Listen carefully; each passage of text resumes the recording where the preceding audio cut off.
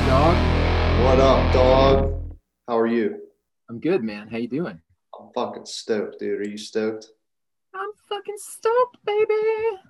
If any podcast we do deserves a proper intro, it's probably this one.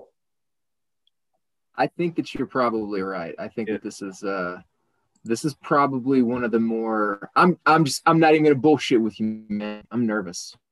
No way. You're not nervous. You can't be I'm nervous. I'm I'm straight nervous, dude. This is a big thing. You know I'm what I mean? here Like to calm you I down. know, I know. I gotta, and I'm counting on you too. I'm counting on you to keep me level, to keep me sane. I am, when bro. we do when we do this interview today. Um, okay, all right. Head in the game. Proper intro time. Welcome to the Lifts and Riffs podcast. My name is Schuler. And my name is Zach from Death Comes Lifting. And today we are talking to.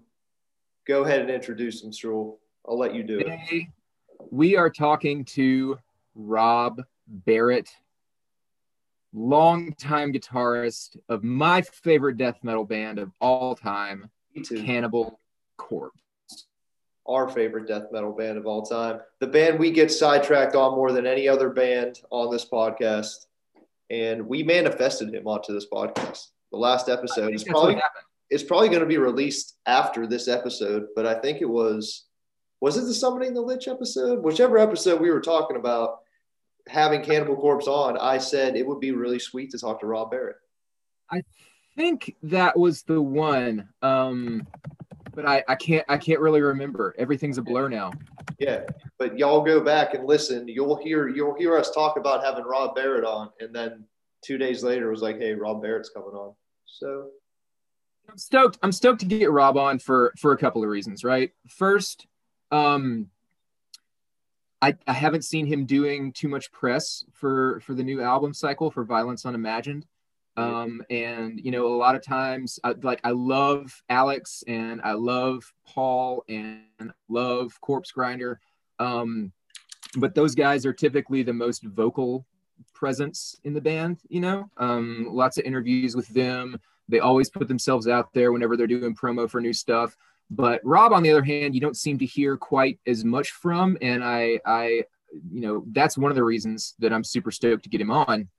But also, like, consistently, since he's been back in the band since Kill, Rob's songs that he contributes to each Cannibal Corpse record are consistently some of my favorite Cannibal Corpse songs. me too. And I am super duper stoked to get to talk to him a little bit about that. Definitely. See like where he's coming from and just talk about other shit with Rob Barrett too, man, because he seems like a chill dude. He seems like a cool guy. Like I've watched the Cannibal Corpse DVDs, like fucking Sure, bro. Global Evisceration, the retrospective DVD, Centuries of Torment. Like I've watched that shit a million times, and Me like too, bro. I think to myself, what a cool dude, man. What a good dude. Yeah, he's so cool. I want to talk to him about horror movies and like shooting guns and stuff. I'm sure he's Yes. going to have a lot to say about that. It'll be I cool. want to hear about shooting guns. It's been a hell of an enjoyable week, man. I just immersed myself in all things Cannibal Corpse in preparation for this, listening to the new record. It's been a lovely time. Watched the making of Evisceration Plague on YouTube. Love that. I love that. That's one of the best, dude. That honestly, that might be my favorite Corpse Grinder era Cannibal Corpse record. Now that I listen to them all. That is my. I do believe, and see, if you'd asked me like 2 weeks ago, my answer would have been Evisceration Plague is my favorite record from that lineup, and I'm pretty sure that I've said that to you before. Pretty sure you have. But Skeletal. in the last like week that I've been listening to the new Cannibal Corpse record and diving back into their old shit, Yeah, like that I think has changed. it's understandable. But it's just like they're such a consistent band, man. There's no bad Cannibal Corpse record. There's no subpar Cannibal Corpse record. They wrote the fucking blueprint. There's nothing there's no form for them to return to. You know what I mean? Like this is their world. Sure. and for me, like it doesn't get any better than that in death metal. And so I can't tell you how stoked I am. Me too, man. And I'm stoked just listening to the new record. I listened to it once and I listened to it again, like with the whole book and everything. And the songs I was digging the most without even knowing that they were Rob Barrett songs were Rob Barrett songs. My three favorite songs are his songs on this record for sure. Not even just saying that. The last, yeah, no, like for real. And I think Rob's songs are typically the most immediately catchy of a lot of the stuff, especially these last three records, right? Yeah. They, you know, the first single for this one, Inhumane Harvest, that's a Rob Barrett song. The first single for the last record, Red Before Black, that song is called Code of the Slashers. That's a Rob Barrett song.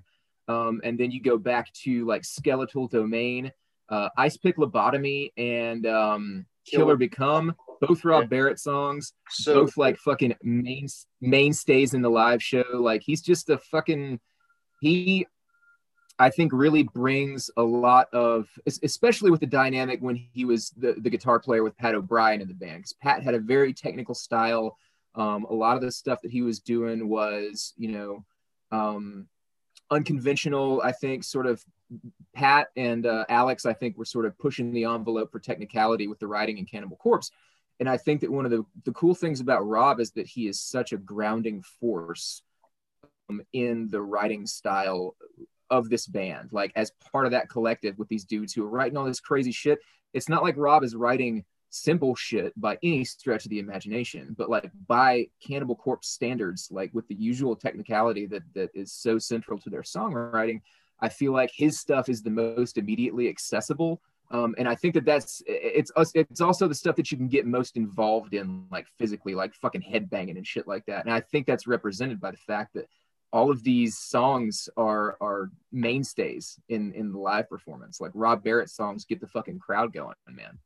It's huge. He keeps Cannibal Corpse down to earth. He keeps them back to their roots, I feel like, is what's happening. I've always, and like we've talked about this before, I grew up with the Evisceration, Plague, Kill lineup of Cannibal Corpse. So I know Rob Barrett as like the Cannibal Corpse guitar player, you know, and I've never known any different. And I'm so stoked to hear him on this record. And it's cool to hear Rutan, but it's really cool to hear him and Rutan trading off in places a lot, and how he, you know, because Webster wasn't there for the recording of this. He did it all remotely because he was in Portland.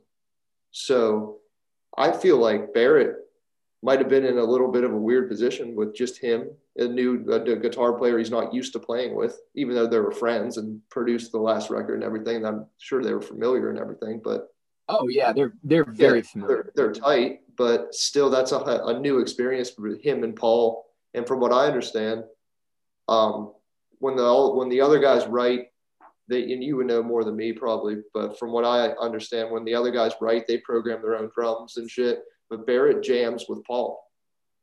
I did not know that. I thought that. So the last really in-depth look at their writing process that I got was with that Evisceration Plague DVD, where you see them walking through how each of the band members demos the shit that they're gonna do. They did some.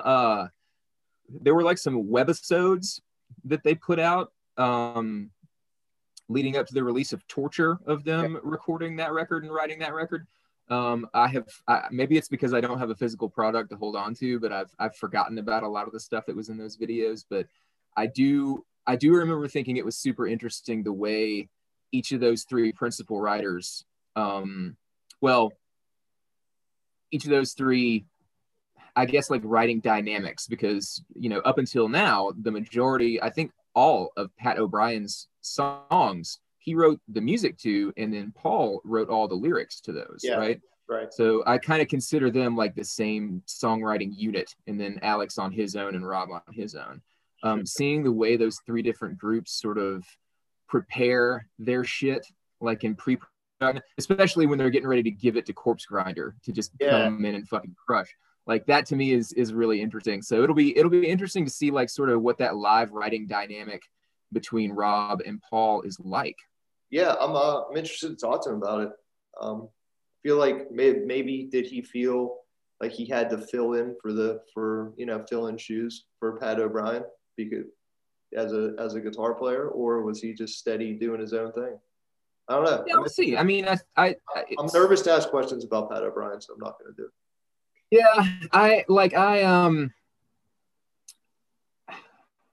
I was really bummed out with the response on the whole by the death metal community about what went down with Pat O'Brien. Do we really even know exactly what went down though? Just based on what we do know, or based on what I think we can infer, if you look at the nature of the situation and you look at his history, the fact that as far as I know, as far as I can tell, there are no other incidents like that in his past. And given the fact that this is a guy who if you've got like some sort of crazy dope problem or something like that, that's the kind of thing that's real fucking hard to hide when you're in a touring band like Cannibal Corpse. Yeah, because you're surrounded by people for massive stretches of time, masses of stretches of time at a time. And if he was hiding something, I think that they probably would have known. And these dudes care about each other. I think that they would have probably tried to intervene. So given the fact that he didn't have any prior experiences like that, and the fact that this seemed to come out of nowhere, that leads me to believe that this is more of a mental health issue, some sort of crisis that he found himself in.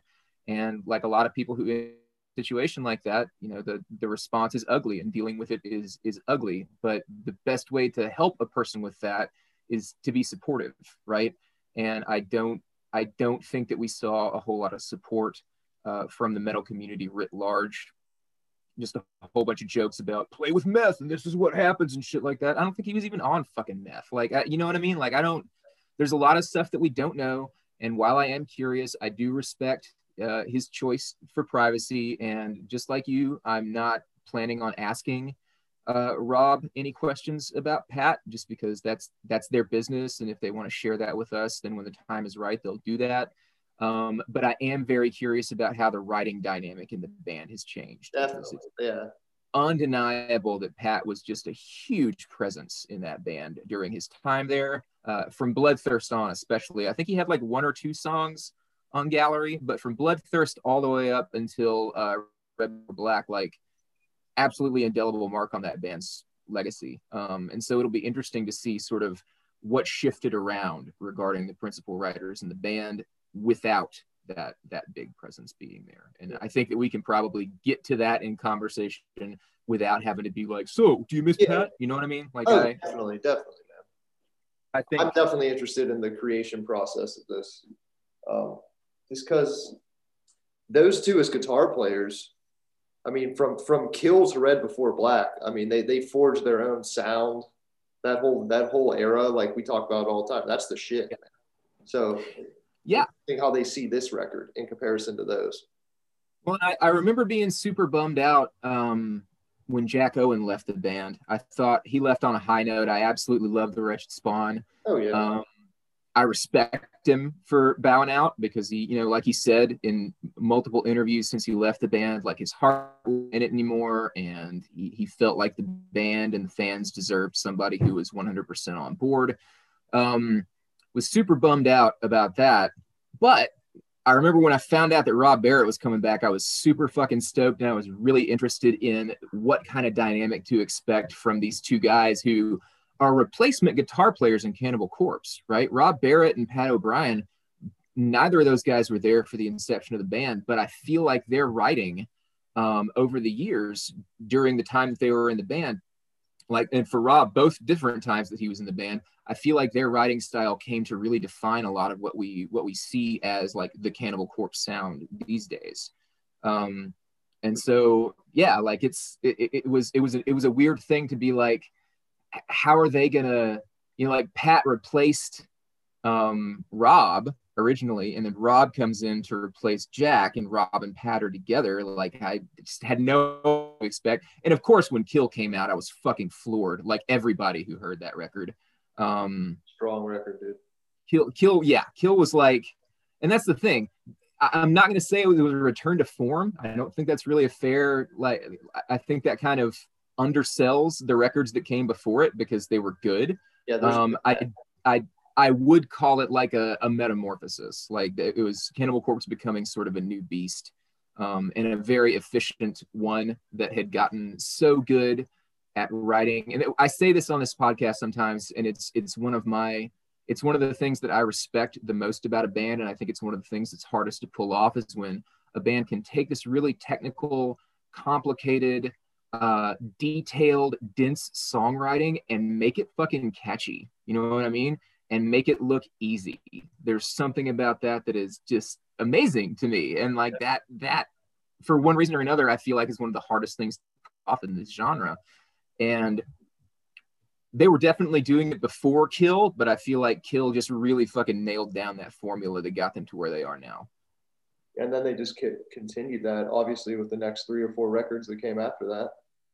Oh, yeah. And this is no exception. I mean, I'm not talking down on the new one at all. The more I listen to it, the more I like it. It definitely is a grower. It definitely has groove, especially the Barrett songs, obviously. I mean, like, super catchy. The opening track, Murderous Rampage, I mean, that's up there with, like, some of my favorite openers that they have. You know? It's hard, man. Yeah. And if I'm not mistaken, and I want to ask Rob about this, that is the first collaboration, lyric wise, I think that he did with Paul. I'm going to have to check. I don't know for certain. I think so. I think it is. But typically Rob comes in, like, since I guess Absolute Hatred was the first song that he did all of on Vile. Mm-hmm. And typically Rob's songs are like all Rob, you know, except for on Evisceration Plague, when I think Scalding Hail was like an on the fly studio collaboration between like Alex and Rob. Yeah, which is sick. But it'll be interesting to see. I don't know, like if I don't know. I just want to pick Rob Barrett's brain, man. Me too, man. I'm really excited. I've been listening to nothing but Cannibal Corpse since we knew about this. Yeah. Speaking of Vile, I went back and listened to Vile. And that was probably like my least listened to Cannibal Corpse record, and I fucking loved it, dude. I mean, there's no bad Cannibal Corpse record. Who are we talking to here? Vile will put you on your ass, man. And like Vile, dude. Vile. So like my first Cannibal Corpse record was Bloodthirst, and I worked my way back from there. And that at the time that was their most recent record. But I remember getting to Vile and being like, this record is too much, because I feel like I feel like maybe Chris Barnes felt when they brought him those songs, and they were just like, there's too much going on here, man. Like, maybe, yeah, that's a good way to this is some dense, complicated shit. And you know, at the time that was super daunting for me, because I wanted the catchier stuff like Unleashing the Bloodthirsty, or going back to like Hammer Smashed Face, that's the same way I Skull Full of Maggots. Yeah, super catchy shit. Vile's sick as fuck. But yeah, the cool thing about Vile and then Gallery of Suicide, I also think has this quality, is that they're so rewarding on repeat listens. You know, there's so much that you get from those things after going back to them. You know, Gallery of Suicide, for me, I've been listening to that record over 20 fucking years, man. And going back to it in the last few days, finding all kinds of new shit that I like. Well, let's hear what Rob motherfucking Barrett has to say, bro. Is he there? Hello. Schuler.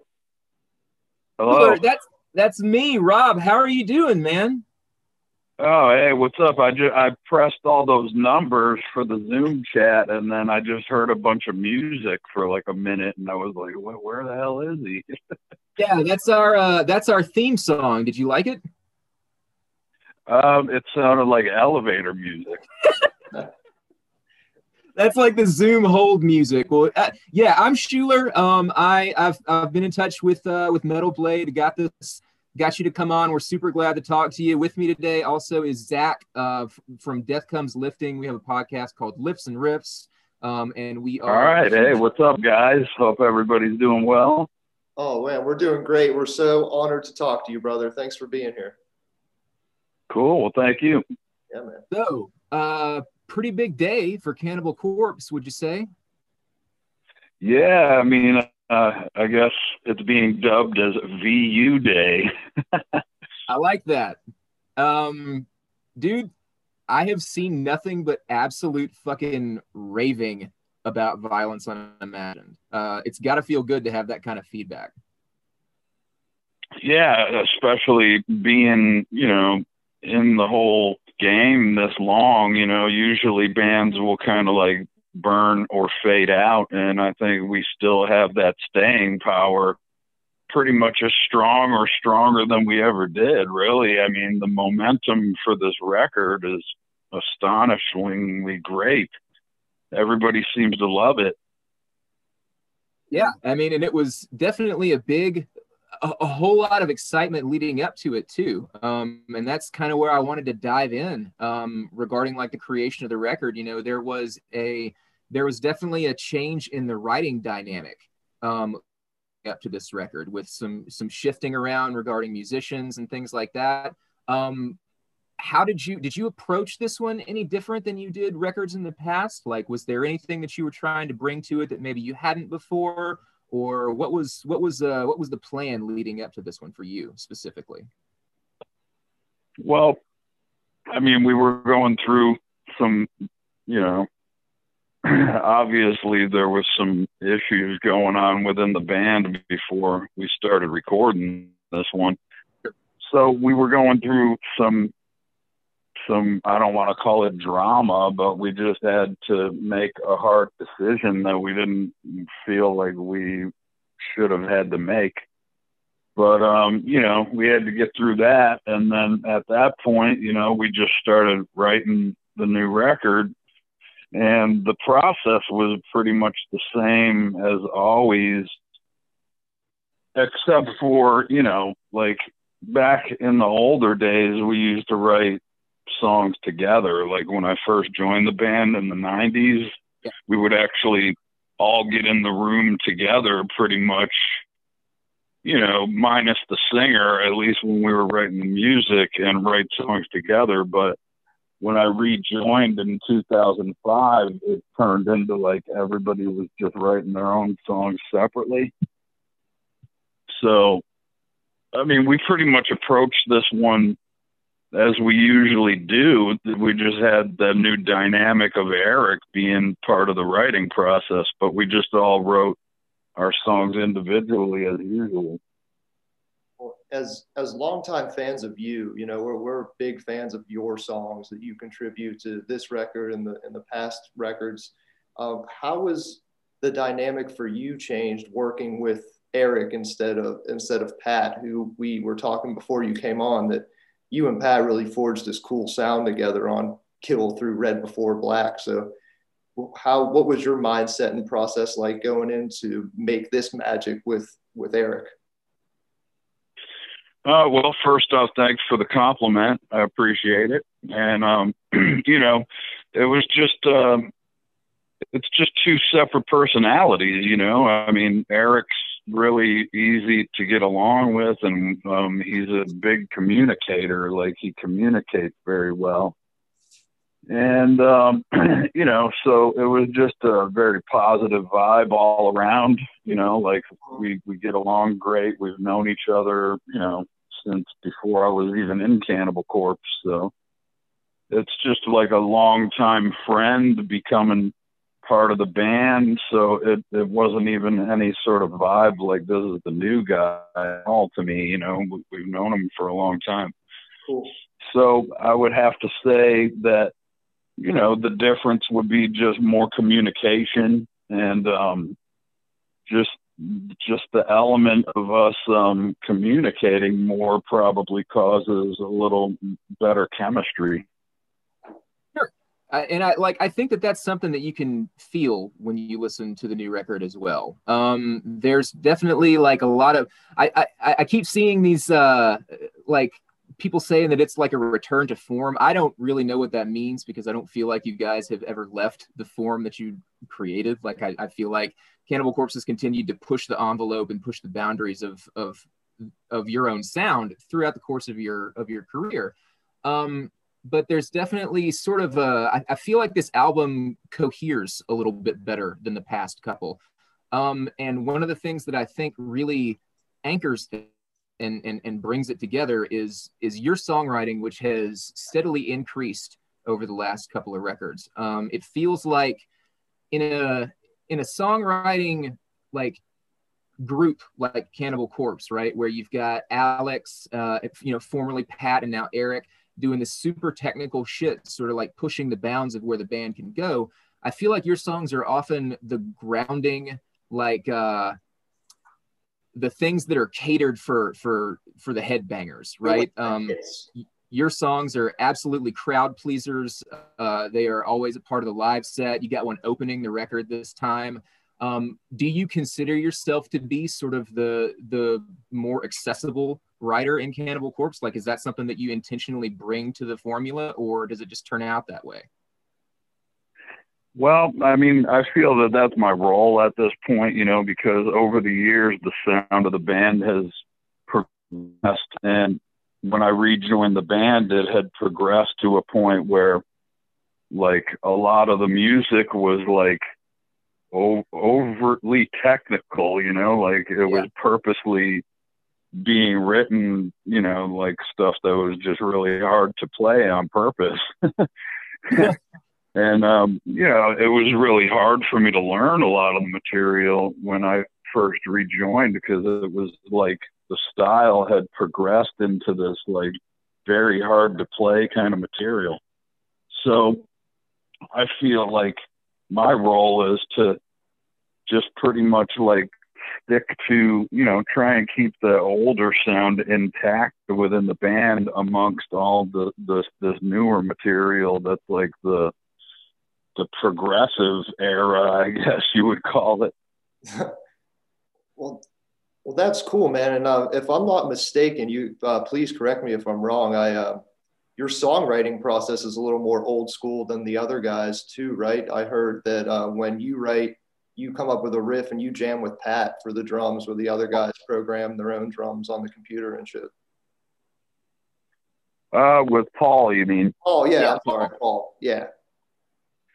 Well, yeah, I'm just, I mean, I've had Pro Tools for years, but I just don't have the brain power or the patience to like actually sit down and learn how to use it properly. So I actually, whenever I want to demo stuff, I always have to ask a friend to come over to help me record stuff. But, you know, I just feel like I am a little more, I wouldn't call it, old school, really, just like not as advanced as the other guys, you know. Eric's a producer, it's Alex is using Pro Tools for years, so I just feel like I guess I am old school in that way, where I'd rather just go and like put the songs together with Paul, because I've just been used to that. That's just been the way I've written songs forever. I think that comes like getting in the room with the drummer. That's always the way that I've written songs, is, you know, get together with the drummer and put the song together.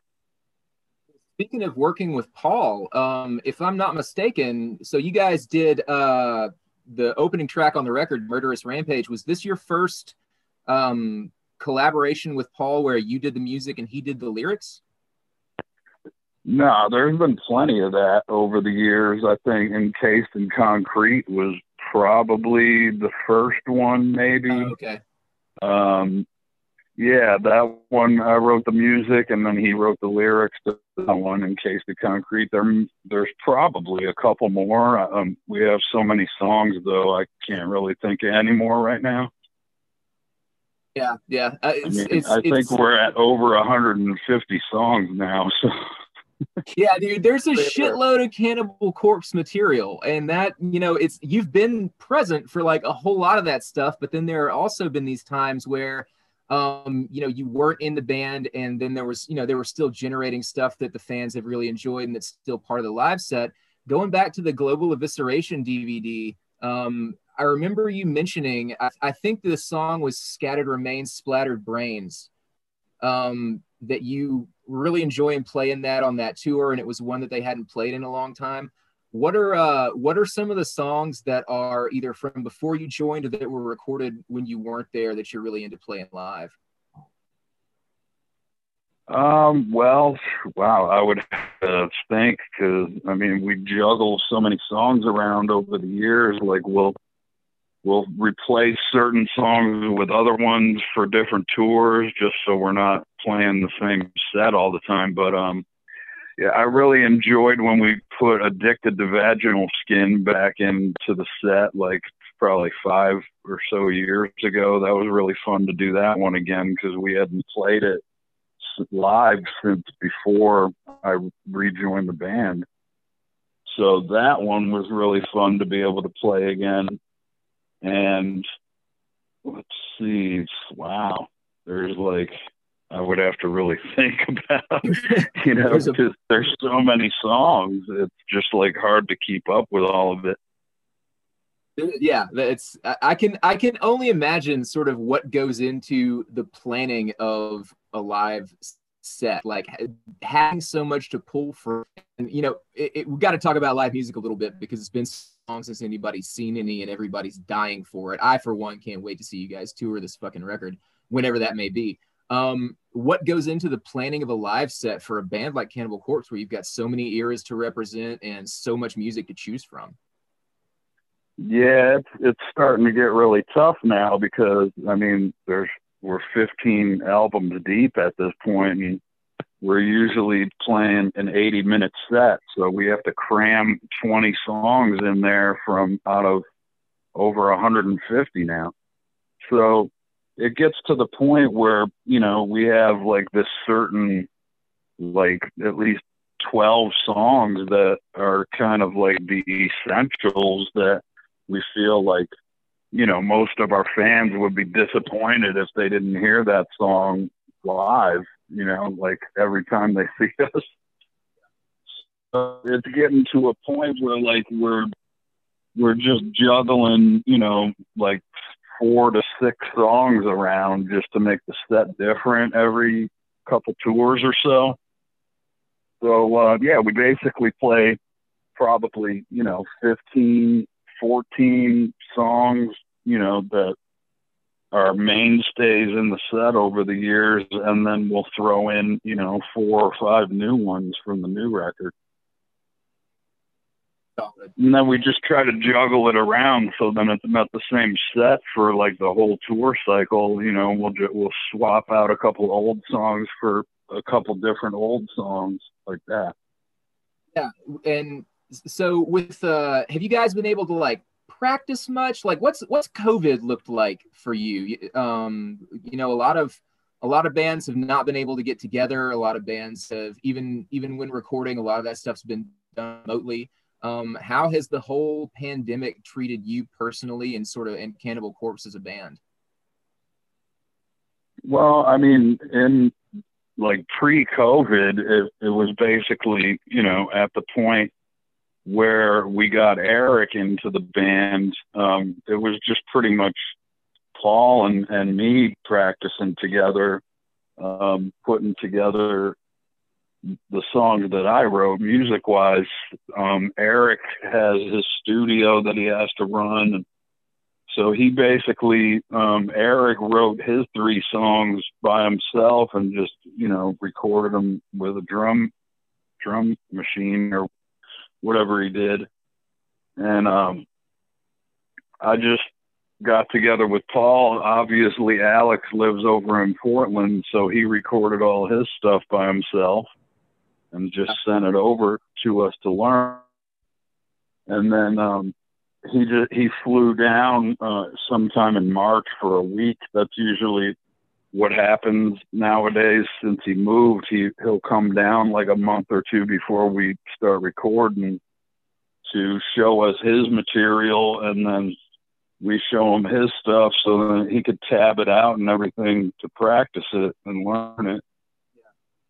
So yeah, like the whole COVID thing, I'd say it affected us in a way where like we're pretty much doing the same thing that we've been doing, aside from I just haven't been going to practice since we recorded the album. You and Paul both still, y'all are both still in Florida? Yes. Have you lived in Florida all your life? No, Paul and Alex and myself are we grew up in Buffalo, New York. Okay. Now I knew the other guys did. I wasn't sure if you'd grown up in Florida or not. But I am curious about like having lived in Florida at this point for as long as you have. Do you have any favorite Florida man stories? No, none that I could really come up with. Like I'm not one of them spur of the moment story guys like George. He'll talk to you for an hour about stuff like that. I think I just can only imagine like what it's like to sort of have these things in the paper like down the street from where you live every day. I think that my favorite Florida man story is not actually a Florida man. It was like this dude in Texas, and Yeah. he was like at an outdoor bar, and somebody said, this is an outdoor bar like on the edge of a swamp, right? And somebody saw a gator in the water. And they don't jump into the water. There's a gator down there. And the dude said, fuck that gator, and jumped into the water and died. Well, there you go. I mean, I don't think that's not the kind of shit that only happens in Florida. I mean, there's dumbasses everywhere. Very true. Very true. But like, they just don't have gators everywhere. I feel like fighting an alligator is a particularly fucking brutal way to go. And like on that note, we've talked a lot about your writing as far as music goes, what you bring to the band instrumentally. How do you approach the lyrics to songs, to Cannibal Corpse songs at this point in your career? Like, do you have like certain things that come up where you say to yourself, I want to explore that topic at some point in the future? Or is it sort of a spur of the moment thing? Like, how do you put lyrics together? Yeah, it's usually either, I'll try and focus on a subject that I find interesting, which is usually something where, somebody's getting killed or dying somehow. And I mean, that's like the main subject revolving around the band's lyrical content pretty much. Yeah. So yeah, usually I'll just like think about, all right, what do I want this song to be about? And then pretty much focus on the topic, and then just try and come up with some catchy vocal lines that fit the music well. And I'm just trying to write songs nowadays where it's more like the traditional metal arrangement kind of approach, not verse chorus verse kind of shit, but just where riffs return a couple times. Like there's a lot of older songs where a really good riff that we have is only played one time in the song. I figure, hey, if it's a really good riff, you should play it at least twice, maybe three times. But with the lyrics, I just try to find an interesting subject and, get some catchy vocal lines to fit in with the music. It took me a while to adapt because, when I used to write lyrics before in this band Solstice that I used to sing and play guitar in, it wasn't about like the gore stuff. It was more like reality lyrics. Yeah. So it took a while for me to adapt, but I think I did all right. I mean, it's just something you just jump into and hopefully it works. I notice that zombies are a recurring theme in the songs that you like. Like what source material are you drawing from there? Are you a big zombie movie fan, or you read zombie fiction? Like where's that? You know what? Actually, I've been steering away from the zombie content. Like I was jumping on that for a while at first when I started writing lyrics after I rejoined the band, because that's what, I always thought like, all right, well, what's Cannibal Corpse all about? And I was just like, getting inspiration from the earlier records where that's what it was mostly about, was zombies. So that's why I was jumping on that subject, at least back then. But now I've been trying to, move on to other stuff. Yeah, the lyrics you wrote for the new record, like specifically Follow the Blood, and they're very realistic lyrics. There's no like horror fantasy. It's like real life horror, which in a way makes it a lot more fucked up and a lot more scary. So where do you draw inspiration from that? Do you just turn on the news and get pissed off, or what, you trying to channel something? Well, I mean, with Follow the Blood, that's basically like a wartime setting, you know, like it's like a battle scenario where, you know, somebody gets attacked and it's like a hit and run thing, and then, you know, they end up like trying to get away, but then, you know, the ones that got surprise attacked that want to go get revenge, so they follow them.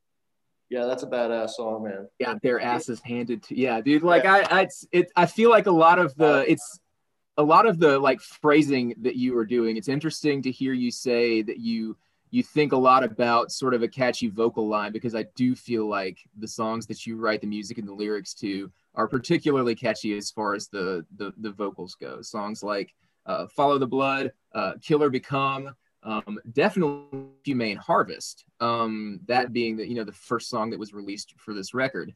And so to know that you like actually aim to do that, I think is really cool to hear. Well, yeah, I appreciate that. I mean, that's what I'm trying to do, is just write catchy songs. I'm not like trying to play overly difficult music, you know, like those days are behind me at this point. I just want to play stuff that's fun and catchy. Yeah, and it fits very much into Cannibal Corpse's vibe at this point, and it's like you said, it captures a lot of the essence of different parts of the band over time, and I feel like it really sort of blends into the newer stuff as well. Well, yeah, with Inhumane Harvest, that one like really kind of randomly came to me. The lyrical content of that, the concept, if you want to call it. Like, I just remember we were on tour, and one day Eric Rutan was like telling me, yeah, man, this one fan was like talking to me, and, you know, at the end of the conversation, he said something like, yeah, man, if you ever need like a kidney or something, you know, let me know. I could hook you up. And I was like, you know, I'm thinking like, all right, is this guy like saying that he's willing to like do a transplant for you if you needed an organ, or is he like in the fucking black market to get you one from somebody else? Pretty fucking badass. So that's where that, like, I mean, I was jokingly saying that to him, like, man, what the fuck's up with this dude? Is he like, you know, willing to give one of his, or willing to go take one for you? I think that's probably where that idea came from, and that's when I started looking up to the organ trade. Yeah, man, like that's a real thing. It's for sure. Well, yeah, it's definitely something that's happening all around us every day. One of the things that Cannibal Corpse is, you guys are fucking legends at this point. You have been for years, the biggest name in death metal, and I say all of these things to say that like America is one thing, but then abroad, when you guys tour like South America, when you guys tour Asia, you guys are fucking rock stars. And so to hear like somebody offering, even jokingly, like a kidney or whatever is one thing. But like, what are fan reactions like around the world when you guys tour outside of America? Is it all like super extreme and crazy like that? Or is there any place that's more chill? It's pretty much the same everywhere, really. You know, I mean, people that are into our music show up, and you know, there's a lot of them that actually want to try and hang out with us, so they're waiting around all day. So it's like, it's the same everywhere, man. Well, that's something that was always so cool about you guys. I grew up, you know, listening to your music as a kid, trying to fit into the metal scene and all that stuff. Like, you guys were always so nice. You know, you're always hanging out outside your bus, either before or after the show, and you're always more than willing to take pictures with a bunch of kids, and we'll ask you stupid questions, I'm sure, and all that. And you guys, and especially Alex and you, have very great memories of meeting you guys. And I just want to say I totally appreciate that, and I can still tell that's what you're doing. Well, yeah, I mean, I'm glad that you appreciate what we do, and we appreciate everybody that, still shows up to fucking, support us, because we never thought we'd be able to last this long, but, apparently we still have it. So we're going to keep doing the best we can to, stay on the map here. Well, what is the secret as you guys get older? I mean, you're getting heavier and faster with your music. So what do you do to stay, up and at 'em? Like, do you have a physical? Well, I mean, there's some people that would disagree to that. I mean, I've already seen some people saying, oh, they haven't done anything different in 10 years, but whatever, I mean, everything sounds the same to some people that aren't really into the music, right? Yeah. Oh, yeah, but to answer your question, I mean, we've been doing this our whole life, man. This is what we know. This is what we do. So we're pretty much just taking the same approach to the music as we did when we were kids. It's just like the 50 whatever year old version of it. Fucking crazy, man. Like it really is you guys' entire lives that you've been doing this. That's fucking insane to me. That's so sick. Yeah, I mean, shit. I started playing guitar in '85. Wow, man.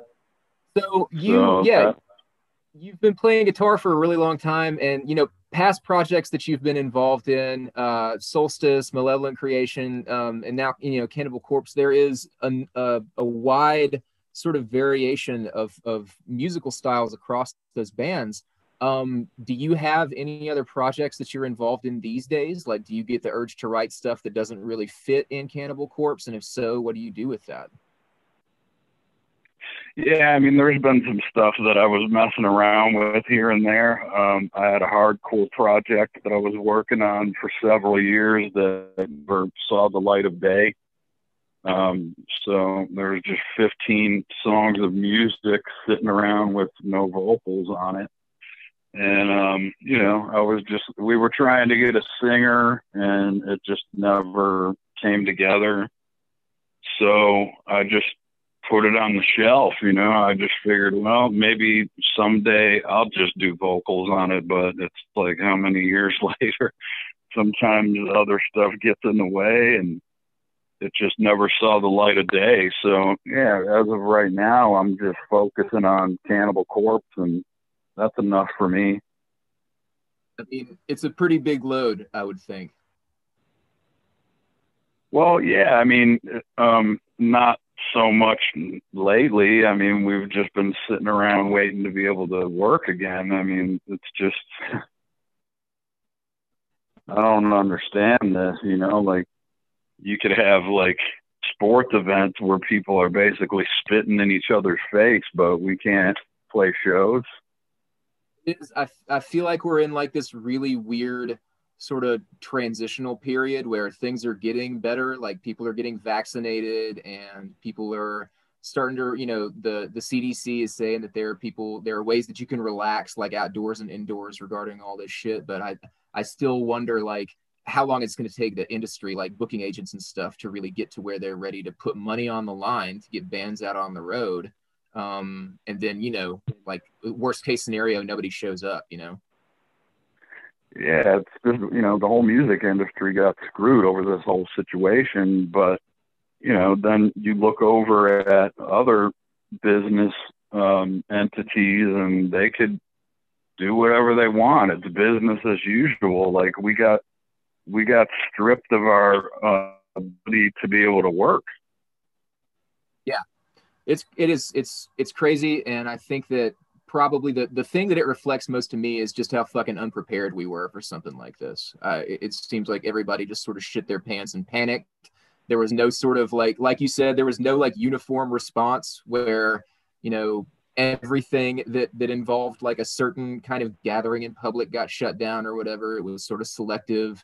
And again, here we are rolling things back out at different speeds, regarding things like sporting events, regarding things like live music. So that, hopefully, like towards the end of this year, I mean, I would love this year to start seeing, bands getting back out on the road. And I don't think it's impossible. But at the same time, I know that a lot of people are sort of hesitant to start booking shows just yet. Right.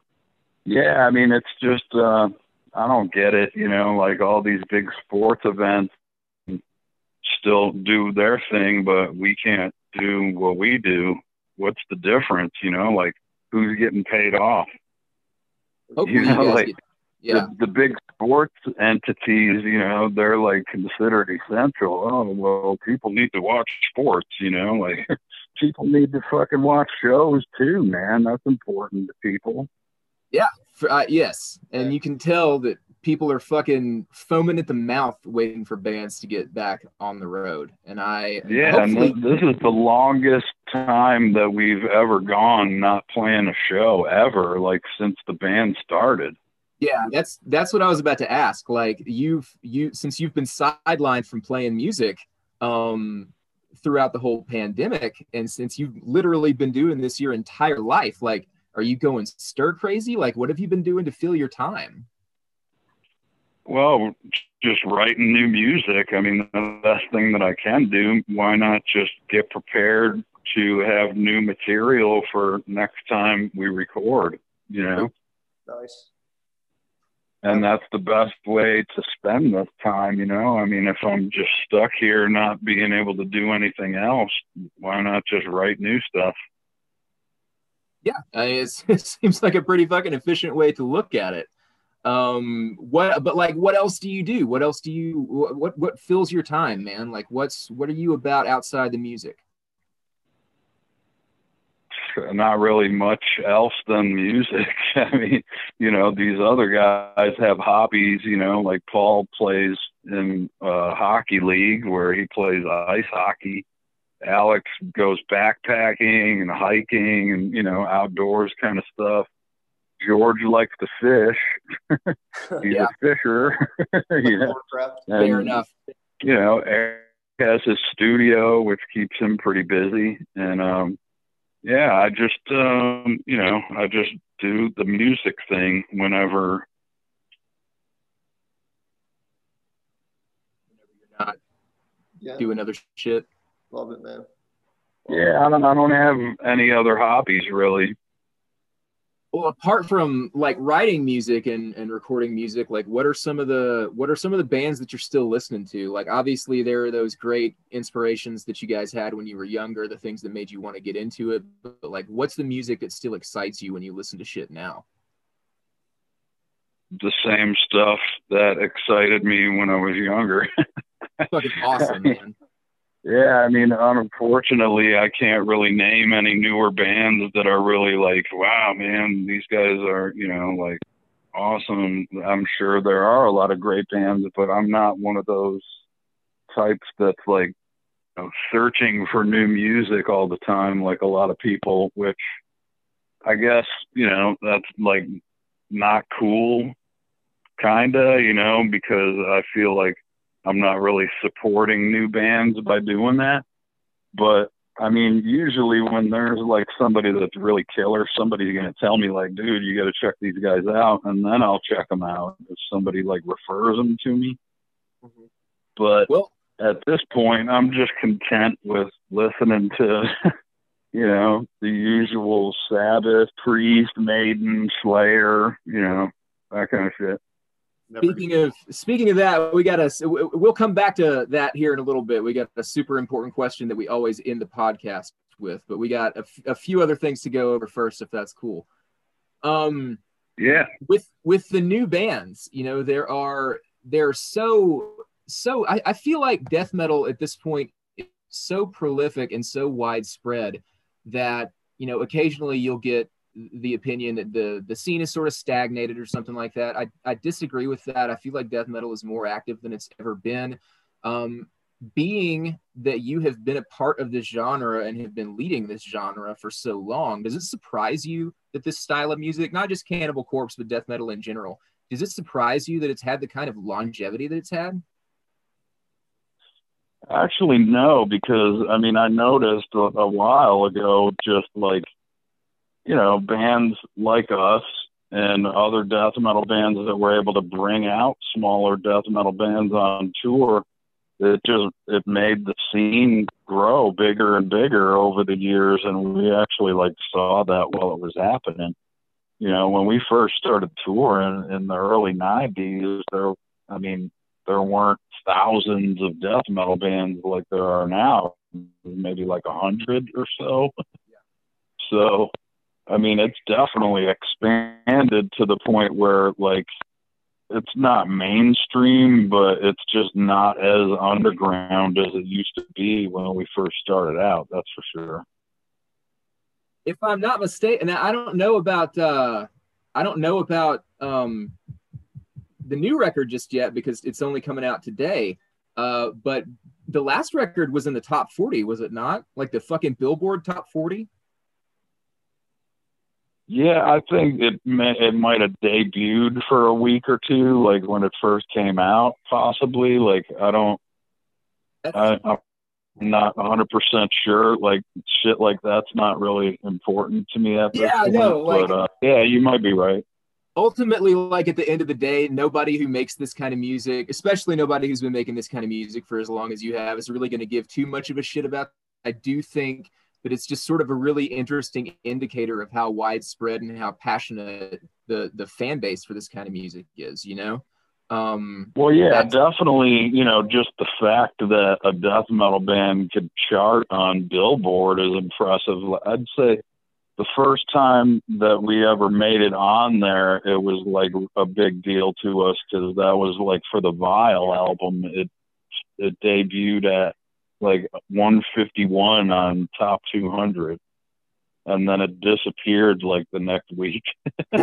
But I mean, just the fact that, you know, it was on there was like, I think that might have been a first for a death metal band, and don't quote me on that, but at least for us, it was our first. And, you know, it was a big deal back then, even though it was 151. I mean, nowadays, like, a death metal band could, you know, probably be in the top 20, you know?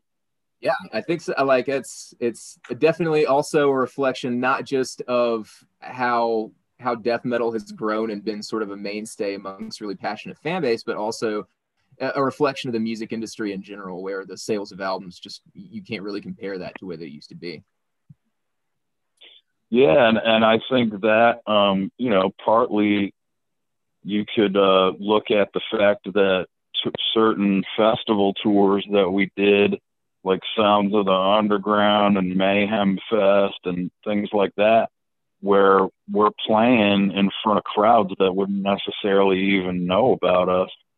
You know, they're going to see another band, like, you know, whatever other bands are on the bill that year.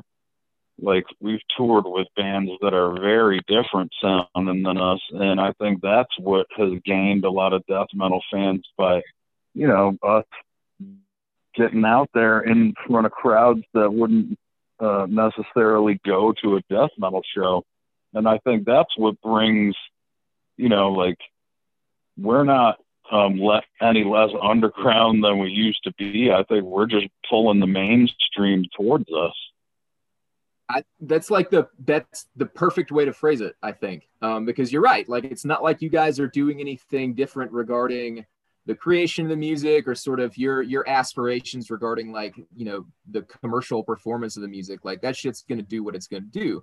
But it is interesting to see how, like you said, the mainstream has sort of gravitated towards this more extreme style of music that was really sort of written in defiance of that. And it's just been a really interesting thing. Having, you know, I've been listening to this style of music since the 90s. I've been listening to Cannibal Corpse specifically for a really long time. And so to have seen that change take place just over the course of my lifetime has been fucking, like, it keeps me excited. It keeps me interested. Well, yeah. And, you know, just to reiterate us, you know, those decisions for us to do festivals like that instead of doing our own headlining tours, which we usually do around stuff like that anyway, because, you know, a lot of our hardcore fans are like, oh, they're playing with, you know, all these other more commercial bands. I'm not going to go see them there. I'm going to wait until they do a headlining tour. That's fine. You can do that. But, you know, our decision to do these, bigger festivals, I think it's actually, broadened the death metal scene by us doing that. That's why these are decisions that we made. It's not like we're, deciding like, okay, we want to go more commercial. No, we're the same band that's getting up on stage and we do our headlining tour as when we're opening for fucking whoever, is headlining the Mayhem Fest that year. It doesn't change us as a band. We're just trying to like draw more people into this kind of music, and I think we succeeded doing that. I agree, man. That's why we love you guys. Like, you can fucking count on Cannibal Corpse as the most consistent act in this style of music. Like, you guys are guaranteed to as far as I'm concerned, like I'm not blowing smoke up your ass when I say that, like, I have never once had a doubt about whatever coming next from you guys being anything less than fucking stellar. Well, I appreciate that. I mean, the whole band appreciates anybody that appreciates what we do. I mean, that's why we're able to keep doing this. And we're just trying to stay consistent with what we've been doing the whole time. I mean, there's plenty of tractors that are just saying, oh, they're just rehashing the same shit over and over. But to us, we feel like we're sticking true to our roots, like a lot of bands over the years, they get bored with what they're doing and they decide, oh, you know what? We're going to reinvent ourselves now. And then they sound totally different and their whole fan base, like, pretty much quits on them, and it's like, well, you fucked up there. but then again, it does work for other bands, like look at Metallica. They could do whatever the hell they want now. Yeah, I know, right? Metallica can put out a fucking record of fart noises and people are going to buy it. I mean, I'd buy it. You know what I mean? Yeah, I mean, they're definitely one of the biggest bands in the world, in the history of the world. At this point, they probably are the biggest band ever. Yeah. They're just so huge. And they're definitely a main influence on my guitar playing, at least the first 3 or 4 records.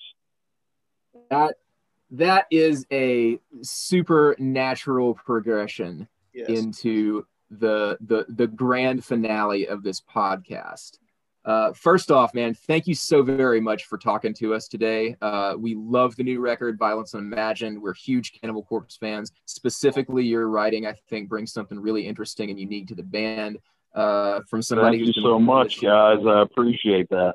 Oh, yeah. Thank you, man. We got one question for you before you go, and it's a super important question. Do you have fireworks sound effects? This is the grand finale. Come on, man. We got to put that in post. We're gonna get our assistants to put that. You gotta throw that in. We will. All right, you ready? Yeah. All right, Rob. It's been a pleasure talking to you, man. We got to ask you the most important question we'll ask you all day, and that is, what is your favorite Black Sabbath record? Well, right off the bat, I'd have to say Sabotage. No shit. That's my favorite too, man. We don't get that answer too often. Yeah, I mean, awesome. Hole in the Sky and Writ. Like every song on there is just, it has a real haunting vibe to it. And, Tony Iommi did some weird shit with some sort of fuzz effect, something on there. Like, I just remember listening to that on cassette when I was a kid, and I would always have to stop the tape and pull it out real quick during certain parts because I thought that the tape was eaten up. But it was actually just like, it was some effect that Tony was using somewhere on there, and it just made it sound like the tape was getting munched up. But, Sabotage, definitely off the top of my head, even though there's so great Sabbath records. Like, I'd have to say, I would throw in Mob Rules as a second because I love the Dio stuff too. Yes. Cool. Did Sabbath have a specific influence on you as a guitar player growing up? I mean, they had to, right? Well, yeah, the hugest influence for sure, right from the beginning, like even before I started getting into Maiden and Priest, it was Sabbath. Yeah, absolutely. Deep Purple and, you know, like even earlier stuff, the Yardbirds and Thin Lizzy and stuff like that. But Sabbath was by far, like, you know, the heaviest sounding stuff out there at that point in time, and maybe even still. But yeah, just the fact that it was always very dark sounding, and I mean, they definitely have some jazzy stuff and like certain parts where, wow, just out of nowhere it sounds all happy all of a sudden. But I mean, only Sabbath could get away with shit like that. Definitely steered me in that direction of wanting to play darker, heavy stuff, though. That's really cool. Knowing that Sabotage and Black Sabbath have played a big role in creating the music that Rob Barrett has brought us over the years makes me happy, man. Thank you so much for talking to us today, Rob. We really appreciate it. Yeah, that my top three right there: Sabbath, Priest, and Maiden. That's what makes what I do what it is. If anybody who is listening to the podcast who is not familiar with those bands intimately, hopefully they will be inspired to check them out now. Well, thanks a lot for the interview, guys. I appreciate it. Yeah, thank you so much for talking to us, man. We love your work. We hope that Violence Unimagined is huge, that you guys get back out on the road ASAP. Thanks again, dude. Yeah, man. Hopefully we'll see you out there as soon as we can. We'll be there, bro. You're in my city. I'll be at your show. All right, guys. Take care. Thanks, Rob. Have a good one. Rob. All right, you too.